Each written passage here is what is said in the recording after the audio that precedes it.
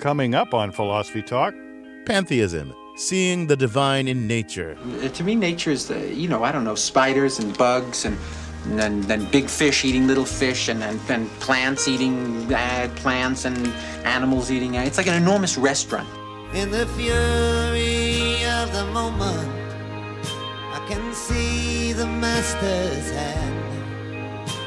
In every leaf that trembles, in every grain of sand. the divine and the natural. The divine in the natural. What does it mean to worship nature? How can we make sense of pantheism in a scientific age? Is pantheism just an outmoded idea of the Romantic poets? Is there a connection between pantheism and the modern ecological movement? Our guest is Philip Clayton from the Claremont School of Theology. Pantheism, coming up on Philosophy Talk.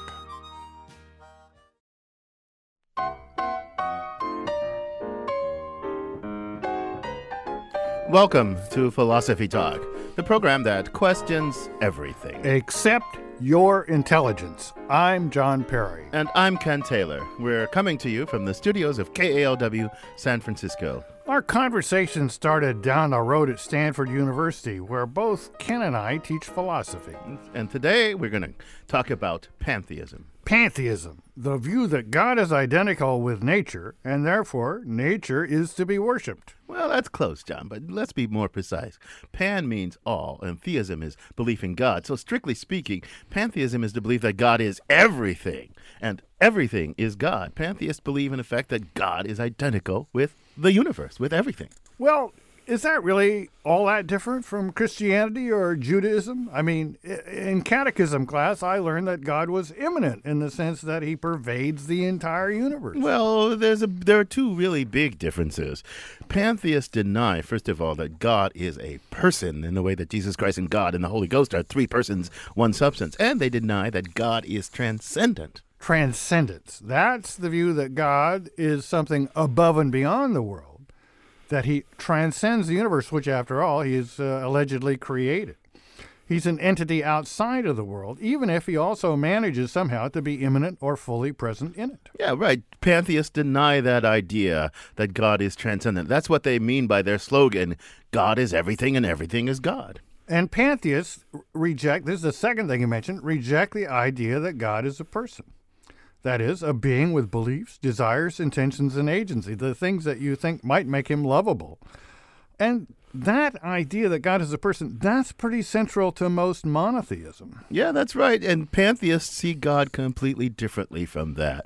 For them, God isn't a person at all. That means he doesn't have will or intellect. There's no purpose. There's no plan of action that he has. None of that stuff. What is God? He's sort of, the unity that pervades and draws together into one big whole, all of existence. Now pantheism is starting to sound remarkably like atheism. How so? Why do you say that? Well, atheism is the rejection of theism. And if we've rejected the personal God that transcends the universe, haven't we rejected theism? I don't really see how to make sense of the claim that God is everything and everything is God. I mean, by God, pantheists seem to mean something other than the personal being that exists above and beyond the world. To put it another way, what does the word God mean to the pantheist? If God just means everything that exists, then saying that God is everything is just saying everything is everything. That's not a very substantial body of belief. Well, actually, you're making a criticism of pantheism that's often made. Schopenhauer put it nicely. He said, to call the world God is not to explain the world. It is only to enrich our language with a superfluous synonym for the word world. So Schopenhauer agrees with you. Well, exactly. Why talk of God at all if it's just another way to refer to the world or the universe? I think the pantheists should have the courage of their convictions and just call themselves atheists. Well, John, I don't want to follow you there because I think you and Schopenhauer with you they have too narrow a notion of God. Your notion of God is much too limited. God doesn't have to be a transcendent person to be God. And moreover, I think you can still worship this non-transcendent, non-personal God, even if he's not personal and transcendent. Well, okay, maybe so, but it seems like what you're leaving us, or what the pantheist is leaving is pretty thin gruel to serve as any kind of religion. I mean, maybe that's why there aren't any pantheist churches. I mean, there aren't, are there? And no universally agreed upon pantheist rituals or practices either. Pantheism just sounds like nature-loving atheism. Atheism with an attitude disguised as religion. Well, many pantheists do actually love nature. Some maybe even worship nature. The Romantic poets Wordsworth and Whitman were self-described pantheists. They definitely love nature.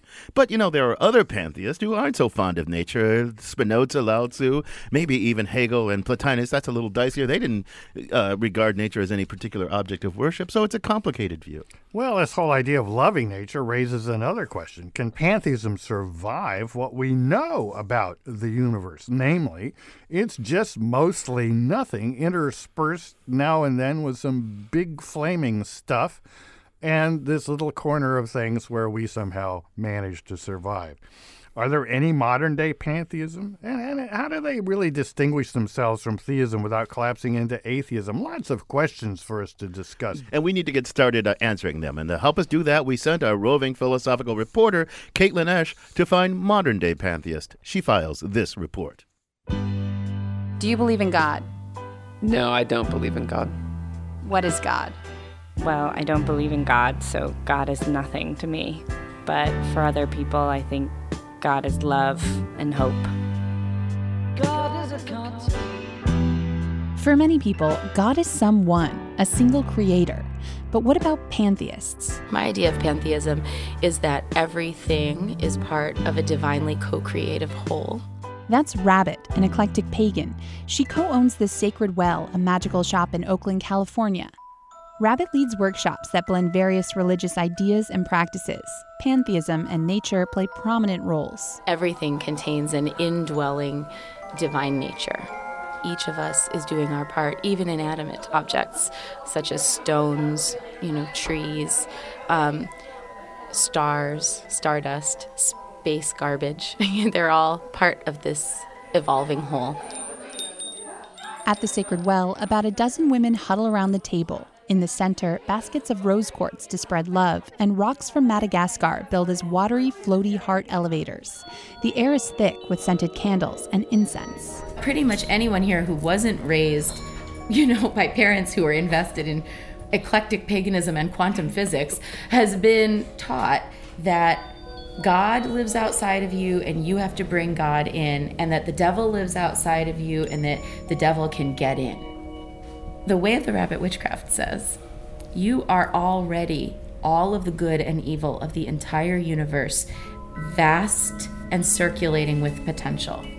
As an eclectic pagan, Rabbit incorporates slices of Buddhism, Yoruba, and Celtic Reconstructionism into her belief system.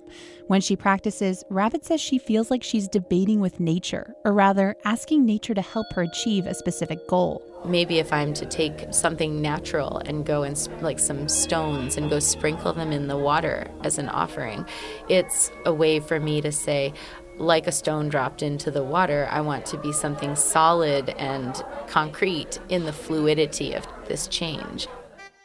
Rabbit is also presiding high priestess of the Come As You Are Coven. Since she founded the group in 2005, it's swelled to about 500 members.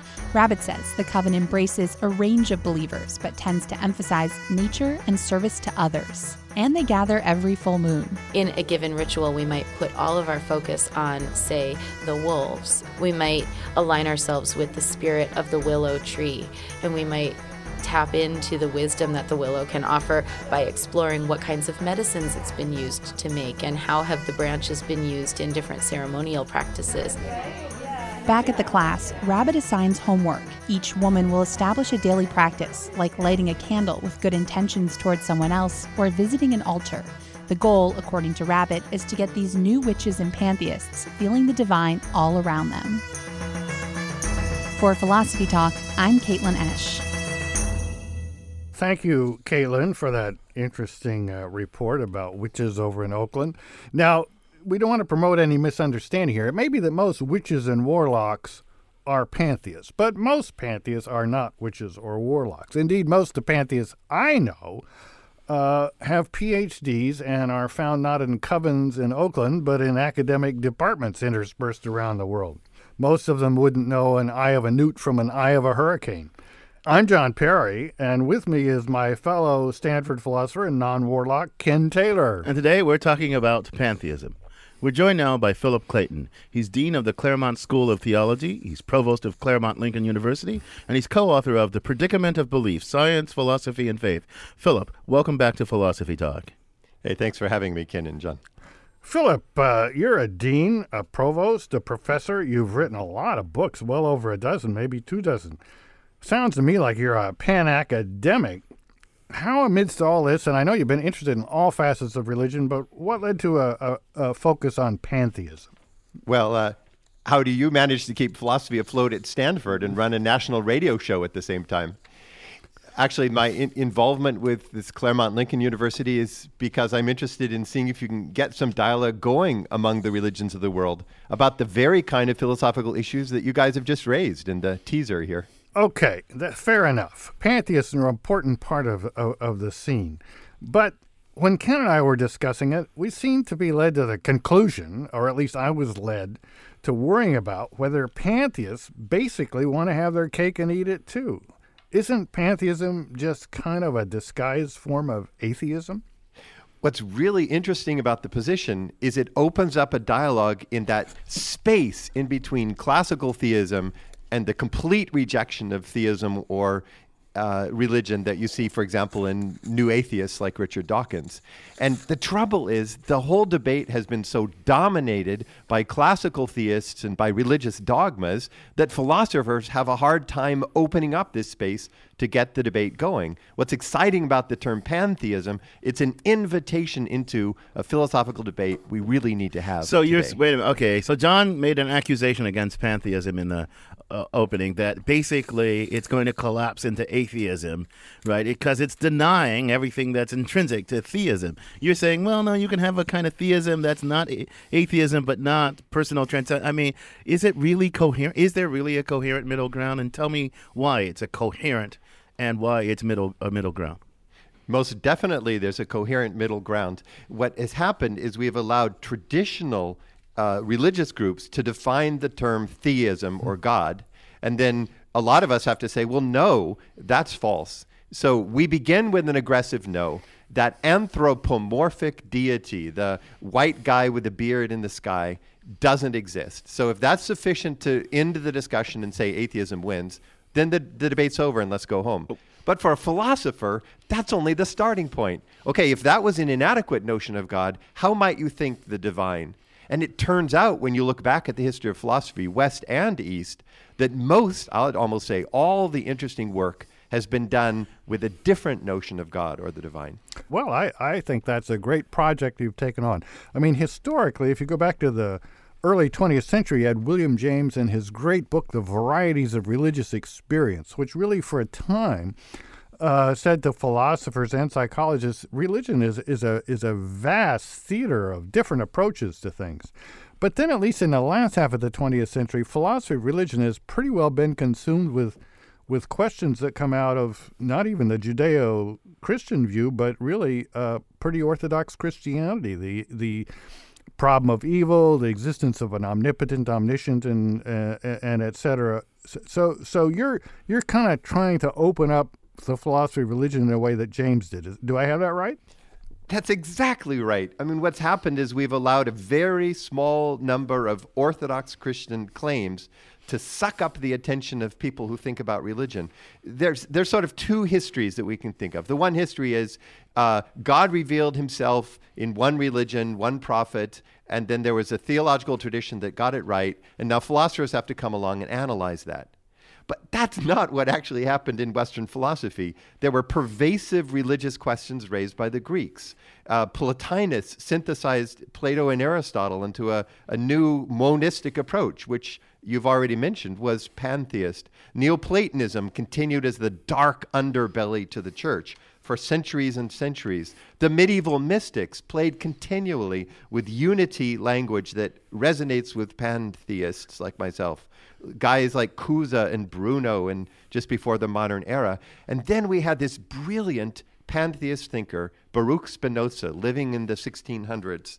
and espousing a unity understanding, a metaphysic of great sophistication, and also warm and inviting to science. So we're going to dig into this, Philip. There's a lot that you've hinted at here. We're going to have to dig into this more deeply. You're listening to Philosophy Talk. Today, we're talking about pantheism with Philip Clayton from the Claremont School of Theology.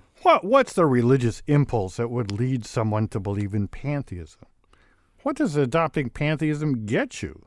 What does it get you that some other belief system or no belief system at all might not get you? Pantheism, divinity, and the religious impulse. When Philosophy Talk continues. I wish to be a big cactus with a pink flower on it, and the flower would be its offering of love to the desert, and the desert so dry. God and nature, nature and God. Could it all just be one big divine whole? We're talking about pantheism. I'm John Perry. This is Philosophy Talk, the program that questions everything except your intelligence. I'm Ken Taylor. Our guest is Philip Clayton from the Claremont School of Theology. So, Philip, so there's a debate that one could have about the metaphysical nature of divinity. I understand that philosophical debate. I'm not quite sure we've settled that. We've only touched the surface, and I want to talk about that a lot more. But first, but there is this other thing I'm puzzled a little bit about. I'm not sure how to think of pantheism as a religion. I mean, in what sense? So I think religion is born of what I'd like to think of as the religious impulse, right? Religious experience. What kind of religious impulse or experience would lead a person to believe in pantheism and adopt it as not a metaphysics of the world, but as a religion? Ken, that's a great question. And you already alluded to William James and his brilliant survey of the mystical and religious responses that people have had.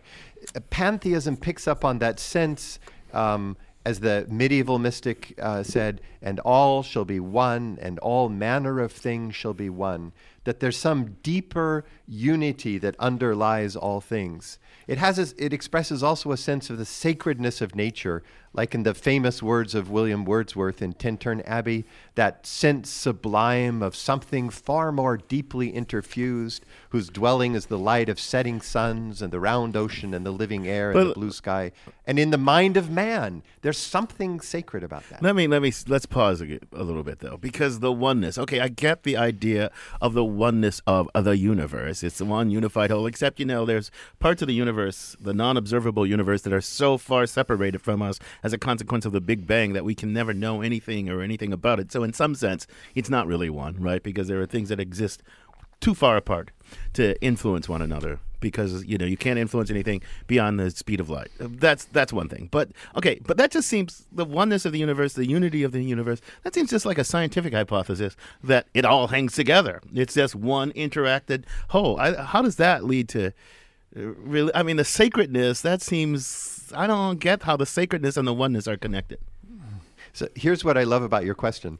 On the one hand, we study the scientific world, and it's a vast domain of separate data and forces and organisms and the rest.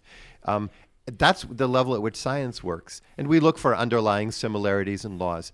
But the philosophical mind comes to that scientific difference and asks, is there any level at which they are connected? So Aristotle's question, what is that which is the essence of things? What is the ontos, or the being that underlies it? That's kind of what the philosopher does when the day in the science lab is over. And pantheism is the claim that underlying empirical appearances is something that we might call a ground of being, or a deeper unity. We call it monism in philosophical texts. So, Philip, let me start with a little confession here. I've been through a number of different religious positions in my life, including pantheism. But in my pantheistic days, I had a view of the universe that really doesn't hold up with today's science. I mean, I kind of thought of there might be a lot of connections that we were only dimly aware of, that maybe could produce something vaguely akin to consciousness in the universe as a whole. But really, science tells us that the universe, I mean, it's not even clear it means to talk about the universe as a thing. Maybe it's just reality with no boundaries of the sort that a thing needs. But at any rate, it's just mostly nothing. You know, black stuff, antimatter, interspersed with little clumps of barely more than nothing, stretching endlessly, maybe involving distant galaxies that we'll never know about. I mean, the Earth, now that seems like something we should really be thankful for and maybe pay some attention to, but the universe as a whole, it just seems like science tells us it's a big, meaningless, unfathomable glob of emptiness with a few things of interest like us. Is that really what we want to worship? Think of, I don't know about worshiping the universe, so Rabbit and I may not be on the same page on this one. But John, what I like about the question is, you know, when you study physics, you recognize this striving to formulate the deepest unity that underlies appearances. When Newton formulated the inverse square law of gravity, it said that all motions in the universe obey the same force and manifest it. Seeking to take the four fundamental forces of physics today and think them as a unity. The drive of physicists to formulate a TOE, a theory of everything. There is something about that drive toward oneness that the philosopher understands. Maybe we've been led astray by the theism of the religious traditions, and we need a hard-minded philosophical quest to formulate that oneness. But look, okay, the oneness is one thing, and that's a complicated question. But I want to go back a second to the sacredness of the universe. Right, because the reason that the monotheist, who believes in the transcendent personal God, thinks things are sacred is because they issue from this source that has kind of infinite perfection or something like that, and that infinite source commands you. But if you're a pantheist and the universe is just there with no ground outside itself, what makes it sacred as opposed to just there? Where does the concept of a sacred get a hold in pantheism? Yeah. So the pantheist says, you know, that traditional doctrine of creation, it sounded like some dude sitting there with nothing to do on a Saturday afternoon. And he said, well, I'm going to create this universe. You think of David Hume's critique of classical theism in the dialogues. Pantheism says, no, don't think of it at that simplistic human model. Let's take all that exists and then let's ask or postulate if there's some deeper dimension that they share in common. Does the value of the universe, for example, its beauty, that thing that causes awe and reverence within us, do we have to locate that outside in some sort of anthropomorphic God? Why not find that as the principle that permeates all things in the universe? And that's more philosophically satisfying, isn't it? Well, that's an interesting question. Let's put that to some of our listeners. Dorothy from San Francisco is on the line. Welcome to Philosophy Talk, Dorothy. Thank you. 2 points. One, my experience with pantheism, I'm basically a longtime neo-pagan. The traditional religions, at least in monotheistic religions, and certain elements of Western philosophy tend to separate humanity from the rest of the universe, whereas the pantheistic approach integrates humanity. If we are part of the universe, we are not separate from it. And so it ties in with what you're talking about with the quest for oneness, that we are already one with the universe. We are made from star stuff, if you like. When you look at this scientific explanations as to how and life and water got here from extraterrestrial meteorites and so forth. Secondly, in the neo-pagan community, or at least most of it, the word warlock is not used to mean a male witch. It is considered an insult. A male witch is either a witch or a wizard. Oh, thanks, Dorothy. It's good to be educated on that point, and my apologies to all the wizards and male witches in the world. Dorothy raised a number of good points, but in particular, Philip, I'd like you to say a little bit about humanism versus pantheism, because I think from the point of view of traditional Christianity, these are maybe just part of the same whole non-Christian ball of wax, but they're really quite different, right? Yeah. The religious practices we might associate with this philosophical view are varied, and maybe we can talk about those later. But, Dorothy's comment makes me think there's an interesting part of pantheism. Imagine that we took it as an inferential conclusion from contemporary science. Physics speaks of core physical forces that unify all things. What does evolution teach? That humans are not ontologically separate, that there are only quantitative differences, say in brain complexity, between ourselves and other animals, that all living cells are traced back to the first prokaryotic cell. So pantheism might be a more accurate inference from evolution today than traditional theism. But Philip, okay, so you're saying one of the benefits of pantheism is it's not at odds with science. I mean, if God is the great unifying one, and science is the way to study the great unified one, then science is studying God, and there's no big conflict. I get that, but what does pantheism add to the deliverances of science? I mean, okay, science teaches us something about humans, their place in the universe, all that sort of stuff, how the universe is built, where it came from, sort of, right? But what does pantheism add to that? I know what Christianity adds to that, right? The great created thing and the purpose that pervades all being is given by this outside being who created it for a reason. What does pantheism, though, add to science? It reminds me of Kant's claim in the Third Critique of a teleology without a telos.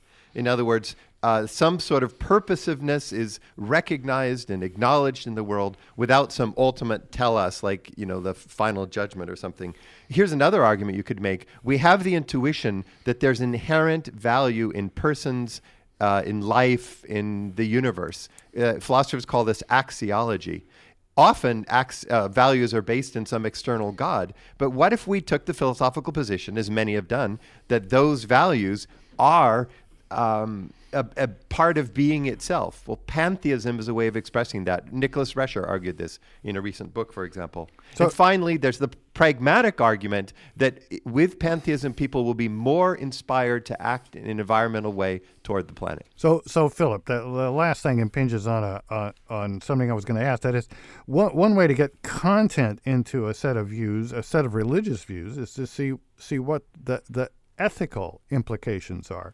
It's pretty clear, or relatively clear, with traditional Christian theism. You're supposed to obey God and so forth and so on. With pantheism, it's not so clear. I mean, is it even? For example, humanists think humans are very valuable, but it's not clear to me why pantheists should think humans are particularly valuable. They're, after all, destroying a great deal of the ecology on Earth. But then you might ask, well, what's so great about the ecology on Earth? I mean, the universe is a huge place. It's apparently got galaxies upon galaxies, many of which are spawning solar-like systems that probably have Earths. What's so important about ours? Matter of fact, what's so important about consciousness? I mean, doesn't kind of the worship of everything undermine what's necessarily for ethics, namely the particular valuing of some things?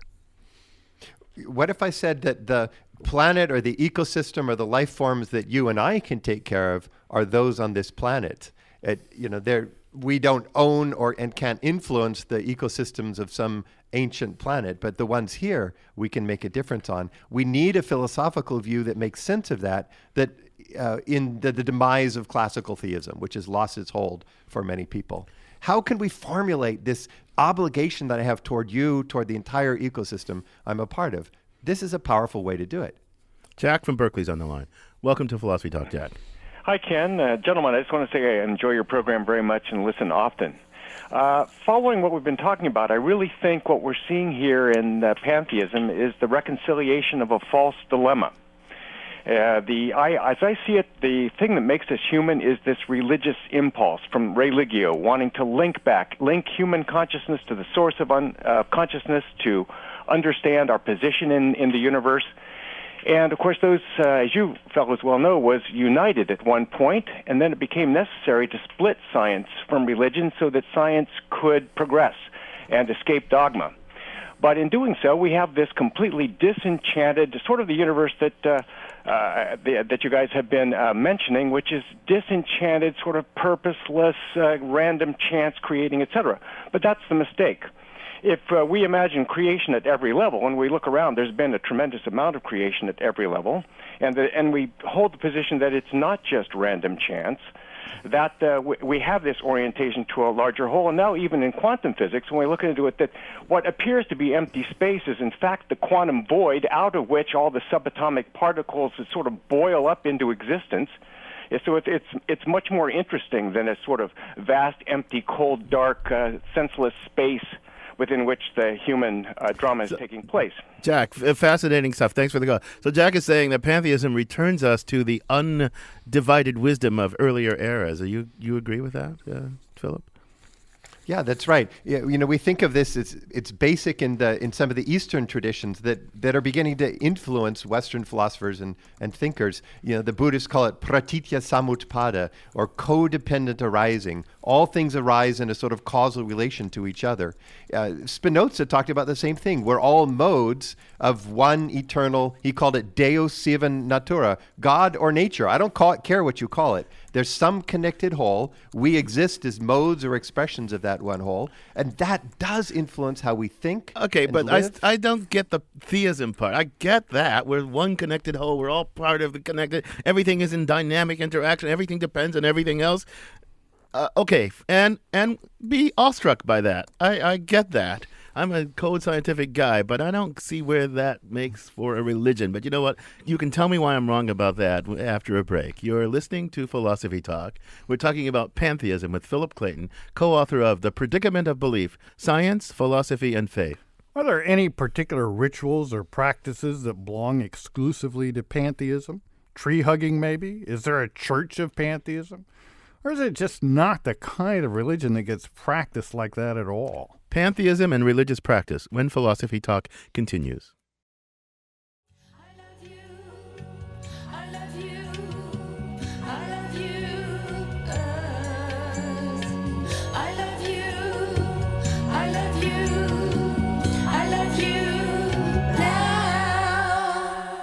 Is loving the earth as you might love God enough to make you a pantheist? I'm John Perry. This is Philosophy Talk, the program that questions everything. Except your intelligence, of course. I'm Ken Taylor. Our guest is Philip Clayton from the Claremont School of Theology. So, Philip, I want to take you back to where we were just before the break. Okay, I get the universe is one great whole. It's an awe-inspiring whole. Believe that. An atheist could believe that. I still don't see what pantheism adds to scientific truth plus wonderment at the vast complexity of the universe. What does it add? Yeah, so that's exactly what we needed to do in this final segment of the show. We've kind of pushed the side where pantheism connects with science, doesn't impinge on the human pursuit of empirical knowledge, offers a sort of value overlay over the universe. That's the one margin or edge, pushing as close to Richard Dawkins as you can get without losing the pantheist side. But now push toward the other side. How close might it be to traditional theism? Let's think of that traditional Quaker belief that there is that of God in each one, that the God or the divine is manifested in each one. Take the pantheistic mystical Jewish text called Kabbalah, which says that the spark of the divine was shattered and sent out throughout the world, and that in Hasidism one finds that spark in the other. Rosenzweig and others write about this. Or finally, take the great Hindu traditions of, say, Shankara, where they call it Nirguna Brahman, the Brahman which has the attributes of Sat Chit Ananda, being, consciousness, and bliss. It's a theistic position, just in a much broader and I'd say more interesting sense of theism than you get in your local Methodist church. Well, that's all very nice. But, I go back to something you were saying towards the end of the last part of the show that I really agreed with, which is what we really know about the universe that ought to be something we care about is the earth. Everything we are, everything that's good about life, everything that's good about human life, everything that's good about other kinds of life, everything about our past, everything about our future is wrapped up in this one rock, the earth, not the universe as a whole, not even the galaxy as a whole. And so when you were talking that way, you were getting close to my own view, which is we ought to worship the earth. I have an essay by that name, which I will throw up on the website. But it seems to me that message gets diluted when when we talk about pantheism and worshiping the universe as a whole. We don't know beans about the universe as a whole, or at least what we know about it doesn't suggest it's a reasonable object of worship. It's something that we might call a big accident if the notion of an accident made any sense for the universe as a whole. What we do know is that the earth is important, and that if we care about it, we might actually make it better for the things, at providing the things we care about. So do you really want to call this pantheism? Why not call it eartheism? Yeah, and the word pantheism was a label created by our opponents to say, oh, you guys are idiots because you say that all is God and God is all. Clearly, God is not, the garbage can or an evil person like Hitler, therefore your position is absurd. We prefer terms like monism or dialectical monism or something. I use the term panentheism in philosophical circles. But John, your comment makes me think of a panentheist primer. So you start with recognizing something divine in your partner, your friends, your family, those closest to you. Then you recognize that that's in the human image. So now you become sort of a humanist, and then you begin to recognize not just humans, but other life forms are a part of the same great chain of being. Then you recognize the ecosystem or the life system as a whole on the planet shares in the same way. And then as you study physics, you recognize it's a part of the same chemistry and physics that pervades the universe. But I'll let you start with your wife if you want. Okay, so we've got a caller on the line. Keith, welcome to Philosophy Talk. Keith from San Francisco. What's your comment or question? My question is, what would you call someone who is not a believer in a personal God, but would not be a monist or pantheist? Most non-Orthodox Jews, conservatives, and Reform Jews, for example, don't believe in a personal God, but they do believe in a God. What would you call that type of belief? Good question. Philip, you're the expert on the world's religions. What do you think? Yeah, great question. Debates in philosophy since in the 20th century and before are so much broader in what the term theism means that it's a pity that we continue to be captured by Christian creeds when we approach these questions. Let's take, for example, so I'm going to use theism now in the broader sense that the caller is asking. Alfred North Whitehead, writing in the early 20th century, speaks of a God which is a primordial nature, like Platonic forms, and then a consequent nature, which is the interaction of every moment of experience at every time. And this God takes into its experience all the experiences of all finite agents. Well, that's theism in this broader sense. It's not pantheism. But it's not classical theism. In preparing for this show, I read a whole bunch of stuff, and one of these things reports on Americans' true religious beliefs. I mean, a lot of people call themselves Christians, but if you push them about what they think about God, most Americans actually turn out to be, at least a plurality of believing Americans turn out to be some kind of pantheist. And if you look at the totality of the world's religions, it seems to me there's probably more people who are closer to pantheism than traditional Christian theism. So in some sense, pantheism is the world's majority religion. Would you agree with that or not? I think that's really an interesting claim. We published a book a few years ago called In Whom We Live and Move and Have Our Being. And the opening essay argued exactly that. There's been evolution away from old-style classical theism. The label I would use to be exact is the word panentheism. All things are located within the divine, but God is in some way more than that whole. Yeah, I find huge evidence that's widespread. One quick question. Okay, look, you when a religion tells you what to do, what to be, it doesn't just give you a set of metaphysical doctrines. It tells you how to orient yourselves to the world, to others. You sort of talked about the ethics of it, but is there anything that follows from the very idea of pantheism to what kind of religious practices you should be? I mean, there aren't really many sacred pantheistic texts, are there, that don't prescribe these rituals, that rituals, in order to do what? I mean, what's pantheistic practice like, and what's it based on? You know that philosophers tend to be more independent. Many of us just aren't joiners, so you're not going to see us at, a local temple or synagogue or church. But over the centuries, back to the Hindu Vedas, there have been many different cultural expressions of this belief. Let me pull back from the cultural differences running from the ancient Vedas to Rabbit's coven that we heard earlier, and just talk about some general practices that would be spiritual practices. One recognizes a divine or a sacred in other persons. That can lead for us as a foundation for human rights. One recognizes that animals also have this. That leads a foundational for us as a way of defending animal rights. One recognizes a sacredness in the ecosystems that surround us.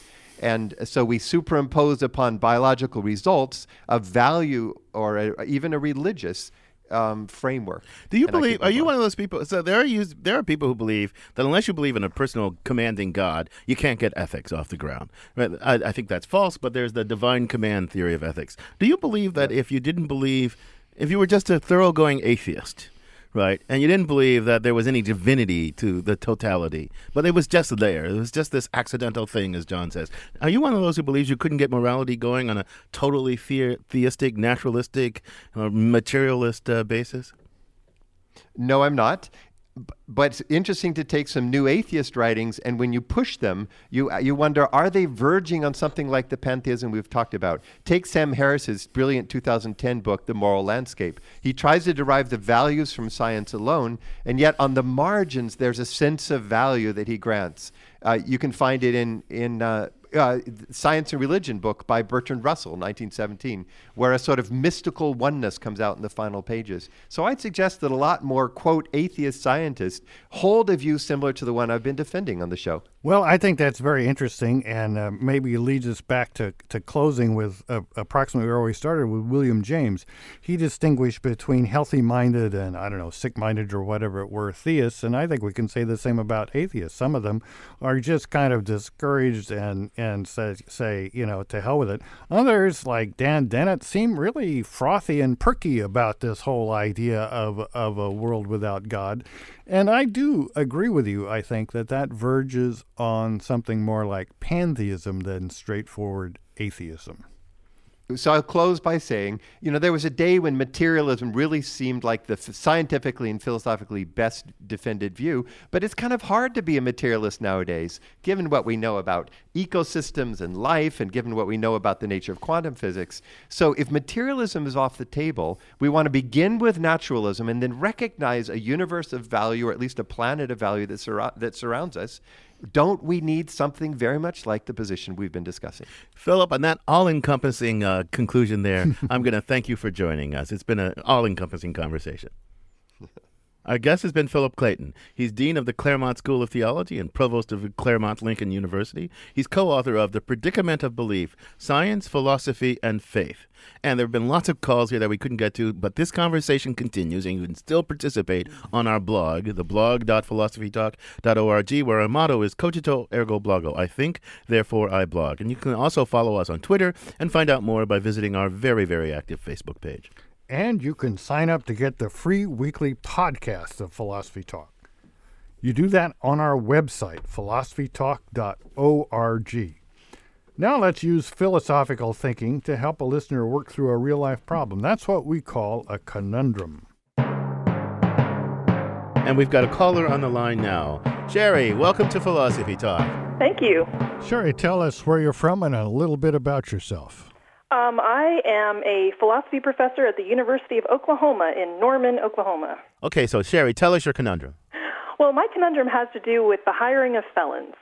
I have a friend who got out of prison several months ago and tried really hard to get a job, and he would drop off his resume and he would get called back for interviews quite frequently, but as soon as it came time for him to disclose his criminal conviction, immediately the matter would drop. He wouldn't have any further contact with the employer. So my conundrum has two parts. First of all, is it just for employers to have a blanket prohibition on hiring felons? And second, in a situation where they do, is it morally acceptable for a felon to lie and to claim to have a clean record to secure legitimate employment? Well, let me start with the second question. I think it's okay for the felon to lie if he realizes that admitting that he has a felony will mean he doesn't get the job. It's situational. Let me give you an analogy. Suppose I have a tattoo someplace that's not immediately visible unless I disrobe to an extreme extent. And I realize the employer has a ban on tattoos. And I think that may be pretty reasonable for his purposes. But what he has in mind is tattoos that are visible on arms and necks and might put off his clientele, who are maybe, I don't know, dainty ladies of an elder age or something. But my tattoo's irrelevant. It's on my butt. They're not going to see it. So I don't see anything wrong in lying in that situation. So similarly, if a felon has a blemish on his record, but he's really convinced that his felonious days are over, I mean, if you need a job, you need a job. That's my view. Yeah, well, let's take the first part of that question. So our society has this complicated view about felons, okay, and their rights and privileges and immunities and all that stuff. Okay, but now let's ask about the employer. Right? One of the reasons, if I were an employer, one of the reasons I might have a blanket prohibition on hiring felons is because, well, I look around and I see the recidivism rate in this society, which is tremendous. I mean, one of the things our prisons are for is crime schools. So you go in there, and instead of getting rehabilitated, instead of getting employable skills, you get educated into how to be a better crook. So people come out, and they go back in, then they come out, and they go back in. So if I'm the employer, it seems to me it's reasonable of me to not want to have to deal with this. Now, there might be an ex-felon who, is gone straight and is going to be a good guy or a good gal and is going to do the right thing. But how do I know that? I mean, I'm kind of making decisions under uncertainty. Well, I think that as a society, we need to do a better job of helping to manage the risk. I also do think, though, that it's reasonable to ask employers to consider moral considerations and not just economic considerations when they think about their hiring policies. When you discriminate against people in employment and you discriminate against them in housing and in myriad other ways, it eventually becomes inevitable that in one way or another they're going to have to do something to get money and to survive, and crime is often part of that.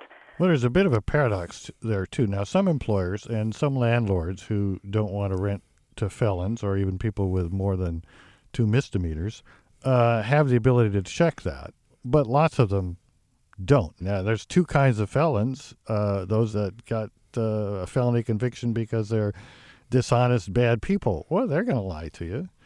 And then there's the felons that didn't do much of anything wrong, know they didn't do much of anything wrong, and know that it's irrelevant.